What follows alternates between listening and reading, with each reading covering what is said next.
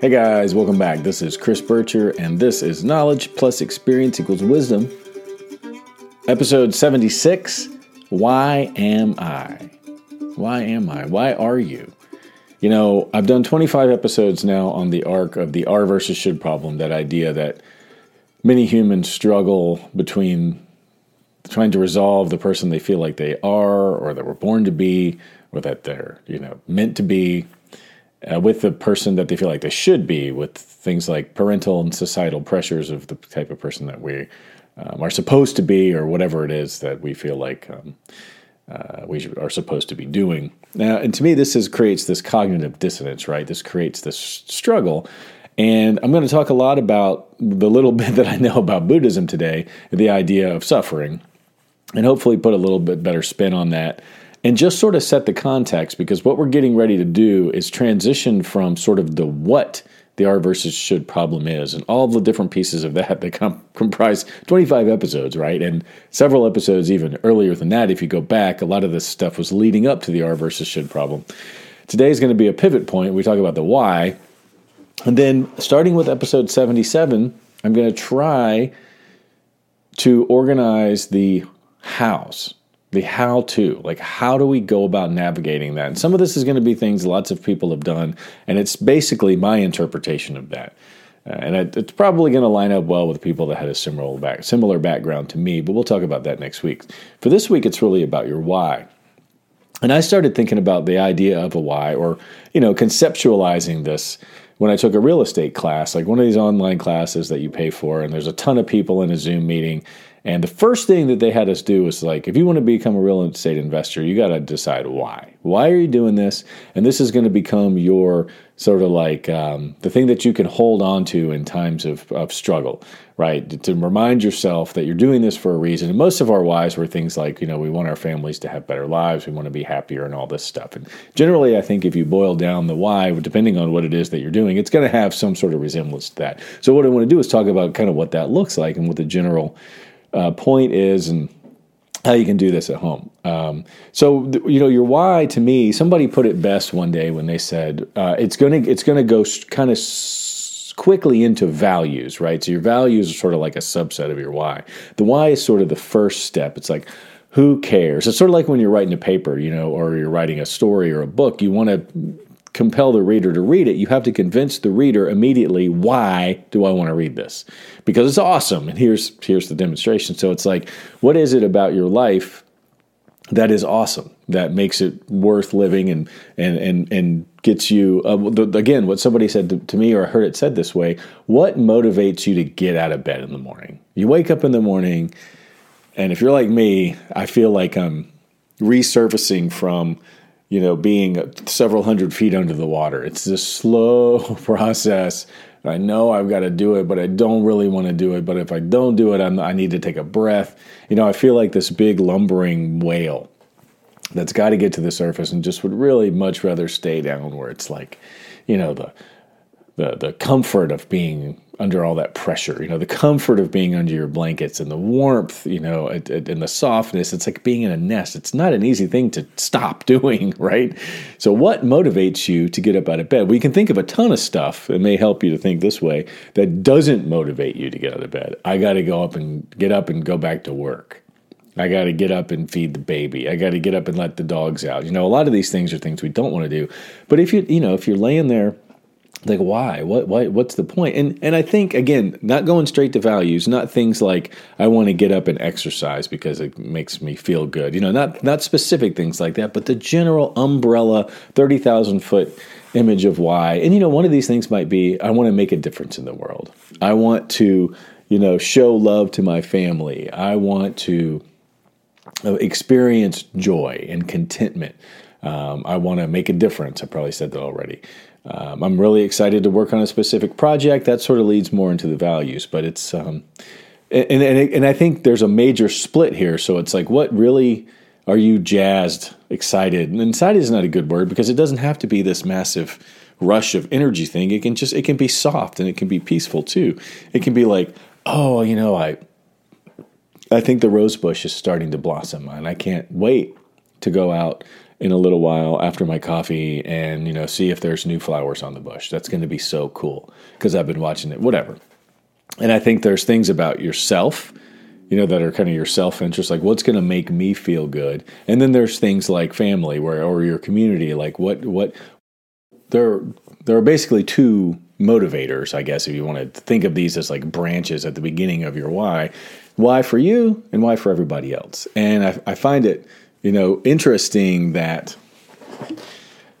as much as I might want to deny one or the other or focus on me or focus on just a single individual or focus on a community sort of phenomenon or whatever, if whatever it is that I'm thinking about involves many people or just one person, it's really both. I can't get away from the fact that, yo soy yo y mi circunstancia, it's like your circumstances in your world include other people. And so that's a necessary part of your life. No man is an island. There are no lone wolves, not to use gender bias sort of phrases, but you can try to pretend that it isn't true, but we are individuals in societies. And both of these things are important. So some of our whys may have to do with things that are,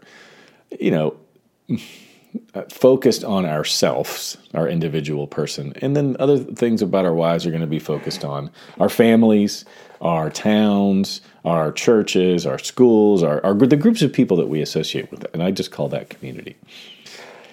And I think then if we want to take the next step, so that's sort of like the organization of the generality of the why. If we want to take the next logical step, it's sort of like, well, are there infinite number of whys? Like, is there an infinite number of motivators that can drive people to want to live their lives? And I think there might be, but I think at the top of all that, if you interviewed however many people, you're going to find a commonality. And I think we have a lot of different ways of talking about this commonality.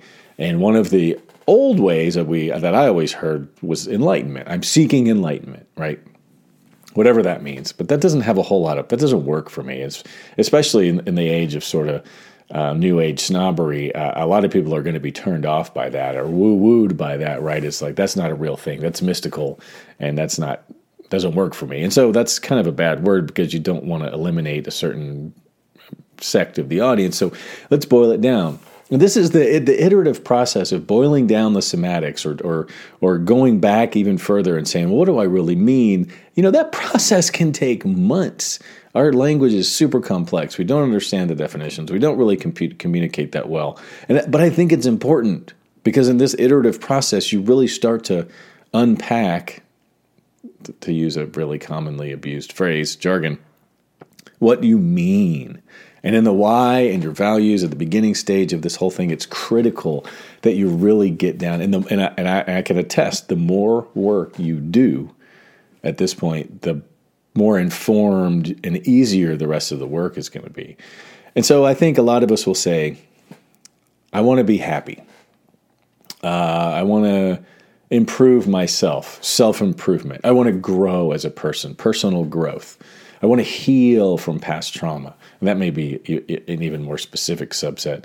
I want to live the best life. And what I find myself thinking, and so many of these things are going to resonate with you, but what do you mean live the best life?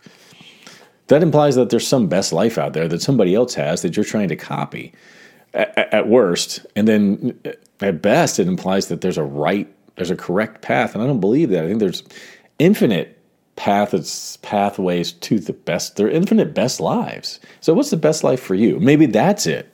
There was a guy who had a Buddhism podcast I used to listen to, and he said, every day you should try to be a better whatever you are, whatever you already are. Don't change, just improve. And so that's a key point here that I think we're all sort of talking about. And I think underneath this is some desire, right? There's compelling, there's something that compels us forward, kind of like getting us out of bed.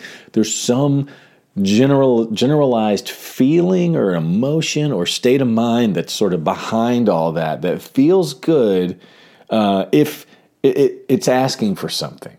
It has a need. It's an urge, right? And I'm finding myself coming back to this word a lot, urge. It's a yearning for something familiar but different. Like you're on a path. And I hate to use the word better because that implies some sort of like value judgment. But it's like, it's the next step on whatever journey you're on. And who knows, that could be a new path or the same path. It's just what's next. And one of the words I find that's really useful to describe that feeling is curiosity. You could have lots of different kinds of urges, but a curious urge doesn't have any value judgment. It's just saying, I want the next. And it's not even like I want more. And it could be more, but not more with a negative connotation. You see how difficult this gets? Because if you say, I want more, you could say, oh, well, you're greedy. You should be happy with what you have. It's like, no, because underlying all of this, and I've done an episode on this, is the concept of change. We are a part of a universe and one that has a fundamental rule, phenomenon, characteristic, and that is things change through time, whatever time is. As things move, I even hesitate to say forward, but as things move along, either through time or in some direction, or you wake up the next day versus yesterday, you're moving. Things change, and even if they stay the same, they're changing in some ways, right? And so, curiosity is one way to feel about this change. Dread is another one. There's all kinds of negative ways we could feel about getting out of bed in the morning. And surely you've had some of these when you've got up and you get up and you got to go fire someone that day, or you've got to, go to court or whatever it is that you've got to do. You're not going to wake up feeling motivated and curious to address your why. But that can be a strategy to help you get through those bad days, because it helps you shift your perspective. And we'll talk a lot about that, and your awareness from this one thing, this bad thing, and instead of building it up and latching and attaching to that and sort of spinning it off into the perpetual terribleness, you can shift away from that and come back to this foundation of your why and your values, and how this bad thing that you've got to do today may actually fit in with this, and then contextualize it through time and realize that in 2 more days it's going to be a different day, and then this day will have passed. Very useful strategies, and these are sort of the tools to get you there. So I think curiosity and change are natural elements inherent to humans that we have that belong in this space of why. Why am I? Well, because you're curious, because things change, and here's a way to deal with that. Now, there's lots of bad ways, there's some good ways, and there's some in the middle ways. What do you want to do? Well, if part of your why is improvement, or whatever we want to call this, and I'll get to that next, then maybe this works for you. And so let's go ahead and get to the next. I come back to the Buddhist word suffering, and that life is suffering. And I don't know whether you believe that. I don't even know whether I believe that. But I think the point of that I find universally meaningful is that life is not easy. Life does not meet your expectations. Life does not unfold at all, except when you get into manifestation, maybe, for you. Life happens because there's 7-8 billion people that it's happening to, plus all the organisms that have nothing to do with you. And so, part of that is not going to be good, and part of that is going to be good. But for whatever reason, probably in the context of our evolution and natural selective forces that have affected the way our brains work, we're going to identify more with sort of the dangerous stuff, and that's also the negative stuff. And so if something good happens, it kind of happens and we go on with it, and it's great, whatever, but it's fleeting. If something bad happens, we have to, organize that into part of our being, because what if it happens again? There's a safety issue, and there's a life-threatening thing going on. And so what I've read and what I've heard is that the human brain is sort of more tuned to grasp onto the negative stuff. And so I think the Buddhists were talking about the state of mind that, what I like to say is dissatisfied. We find ourselves in moments of dissatisfaction. You know what this is like, because it's like when you're really hungry and you get a pizza, and you have that first pizza, and it's like, wow, I am so satisfied. But you're not quite full yet, so you have a second piece of pizza. And the second piece of pizza isn't really that as good. And then maybe if you're like me, you have a third piece of pizza. And then now you're super uncomfortable and you wish you could go back to being hungry and do it all over again, but it's too late. It's that kind of thing. It's this mismatch of other kinds of urges, more primal urges like hunger or sexual behavior or fulfillment, and then sort of just it not ever doing what it needs to do on the long term. It's fleeting, right? I mean, it's like a dopamine hit. You want to check your phone because you hope you have some message that's meaningful. You check it and you don't, and you scroll for 30 minutes and you put it down. You don't feel any better and you do it again. You want that hit again. It's this relationship that we have to the events that unfold in our lives about expectations, and so that's a big part of it. We want something to happen and it doesn't, or it does. Either way, it's going to let us down because we have to move on to the next phase. So what the Buddhists called suffering, I don't think of as like I've been getting beaten my whole life, or I've never gotten a job, or I'm broke and homeless on the street. It's not that kind of suffering. I look at it more as a lack of satisfaction. It's not so much what I have, it's what I don't have. And this is how I prefer to look at the whole idea of suffering. I mean, to cut to the chase, what I think I want is what I call contentment, peace, and calm. And what that really is a lack of strife, right? It's a lack of unmet urges. It's a lack of restlessness. It's a lack of this feeling that I need to do something, like check my phone, or wash the dishes, or go to work, or feed the chickens. It's a lack of that. It's a trust that, you know what?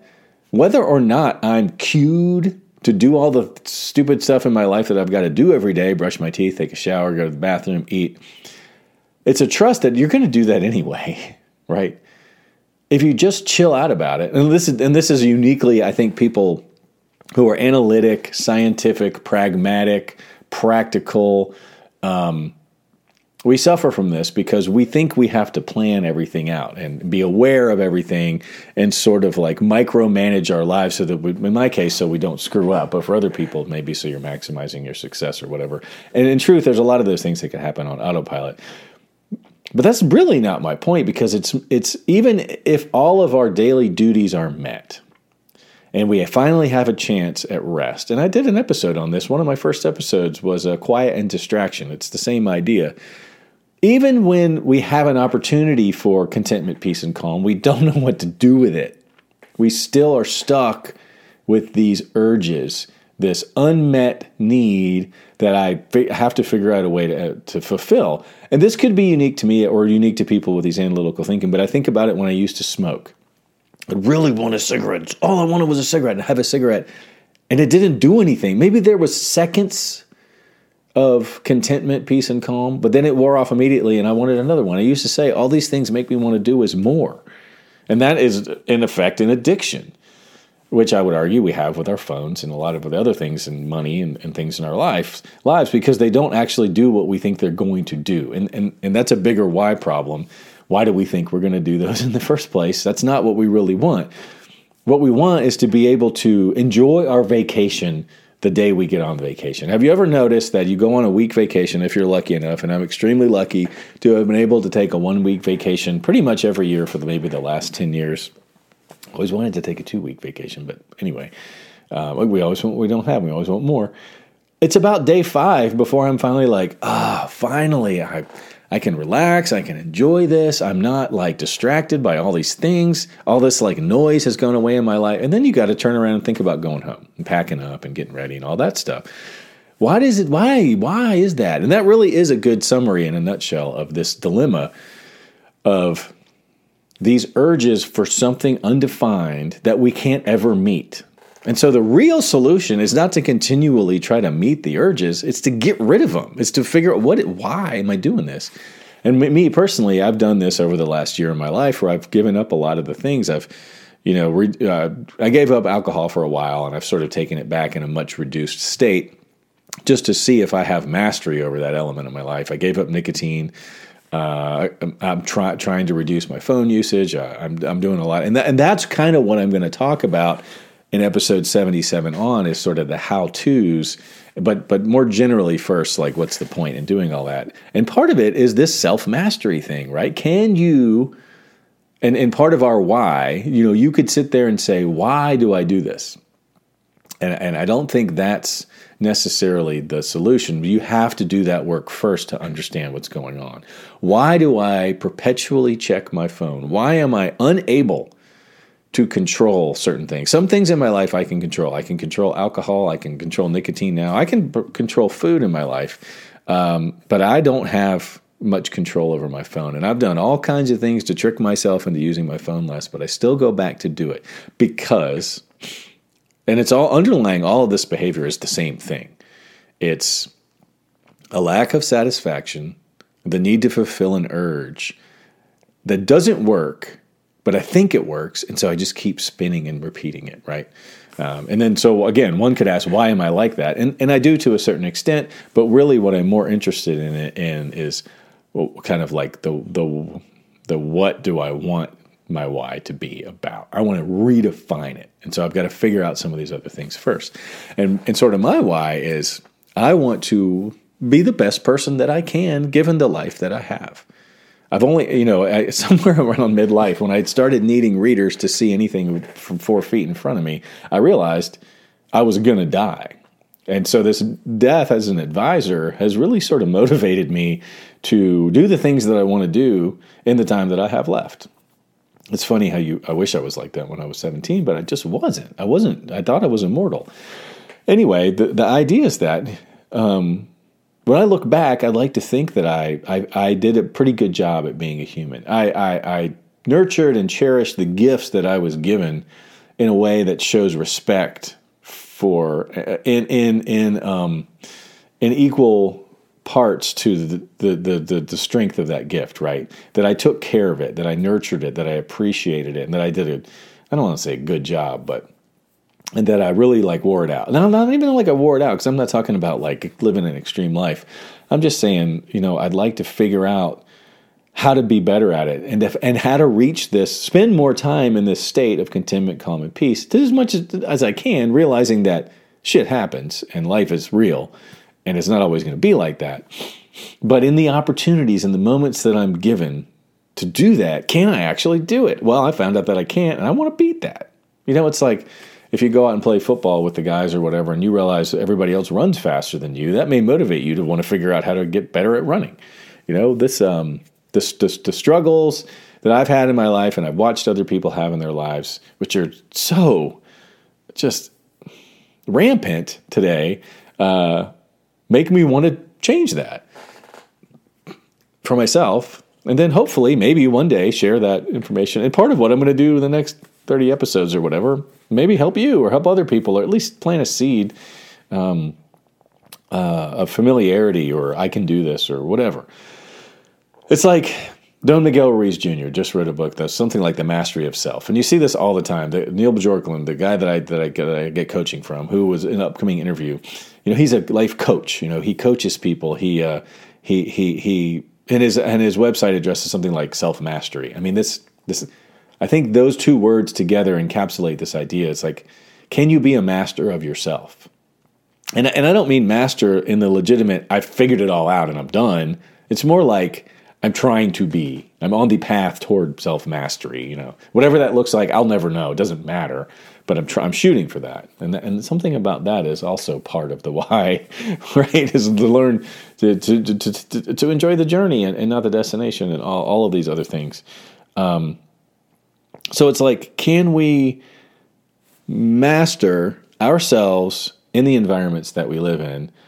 And part of this, at the bigger level, not just for self-satisfaction, there's a much bigger thing going on here. And that is, and I'll try to be brief, I've already gone really long this episode, is related to my uniqueness imperative idea that we are our DNA, and our jobs as people is to express that DNA as fully as possible, because in it is this unique combination of things that's going to be a contribution to the world. And if we deny that and we don't live more in our ours and less in our shoulds, then we're really not realizing our potential as people, and we're not mastering our species. And I think what we have right now in time is this disjunct of the human body and brain has been through hundreds of thousands of years, well, millions of years if you think outside just primates, but at least a couple 100,000 years as mostly what we are now. That's a lot of time. And there's been a lot of selection pressures on us. And a lot of that, most of it in the last 20, 30, 50,000 years has been up here. So that's what distinguishes us from all the other animals, is this evolution of our brains.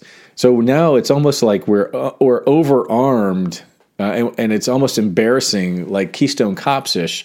We have these amazing brains in this world that we no longer have the same sort of wants, needs, and pressures, and fears, and risks and danger that we used to have. It's a different world. Since the Industrial Revolution, it has dramatically changed the world that we face every day. And one of the biggest changes is the number of other people that are here. If you look back at something like in 1900, there was 2 billion people in the world, or 1800. Not that long ago, there was 2 billion people in the world. Now there's almost 8 billion people in the world. So that's a huge difference. And then all the technology and the cushiness, we don't have to worry. We can live in a house and the temperature stays the same all year round, and we don't really have to go anywhere, and we can be lazy. All that has changed. But our brains, our bodies, and our environments, the way we behave in our environments haven't caught up. We haven't made the shift of using our brains in this new environment. Our brains are still trying to work in this old environment. And you may have heard a lot of this stuff from psychological studies that say things like anxiety is because we're still looking out for danger.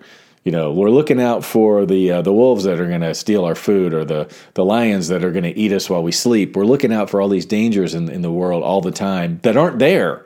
And so that disjunct of that energy without the actual target makes us scared all the time.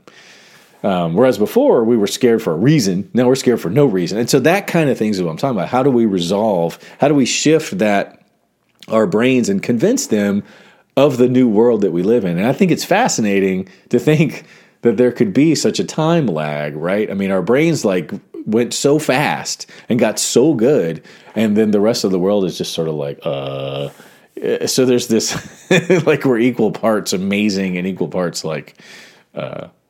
not deserving of it, or something like that. And that's what I'm talking about. Can we fuse that together? Because ultimately, the reason I care about any of this, and why I think it matters, and why I think it makes perfect sense, is that's how we're going to solve things. That's how we're going to live better. You look around, and there's no shortage of issues you could pick on that are less than satisfactory.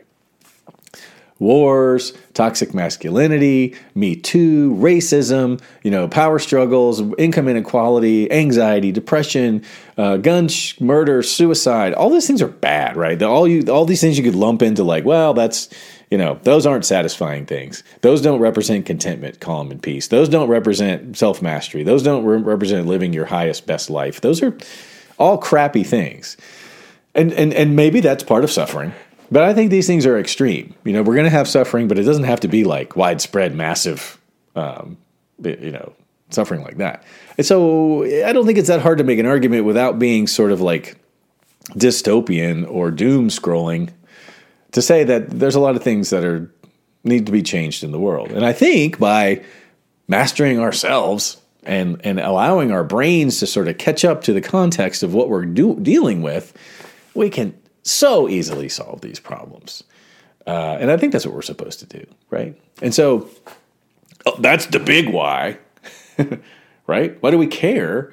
Because we need to do better as a people and as individuals.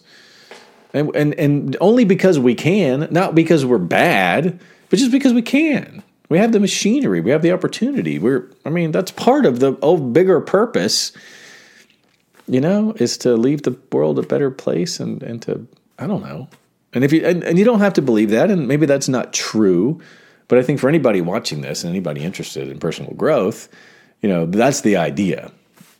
And so I think I may have to. I'll definitely spend more time on the why, and I hope I've demonstrated enough of the what is the why, and then maybe part of the early stages of the next few episodes is going to be how do you sit down and figure that out, because that's definitely got to be happen either coincident with or before you sit down and figure out your values, and that's one of the first steps. And so I'm going to spend the next week before the next episode, sort of figuring out the order, and I'm probably not going to get it right. But like I said, over the next however many episodes, I'll try my best to go through all of the things that I think help us live our best lives and sort of work towards this goal of resolving the cognitive dissonance in the power of the human brain and body and spirit and all of that stuff in a big package with the expedited evolution that's happened in the last 2,000 years. Let's catch up. This has been Knowledge Plus Experience Equals Wisdom, episode 76. Why am I? I'm Chris Bircher. Thank you for your time, your curiosity, and your attention. And I'll see you next week. Take it easy.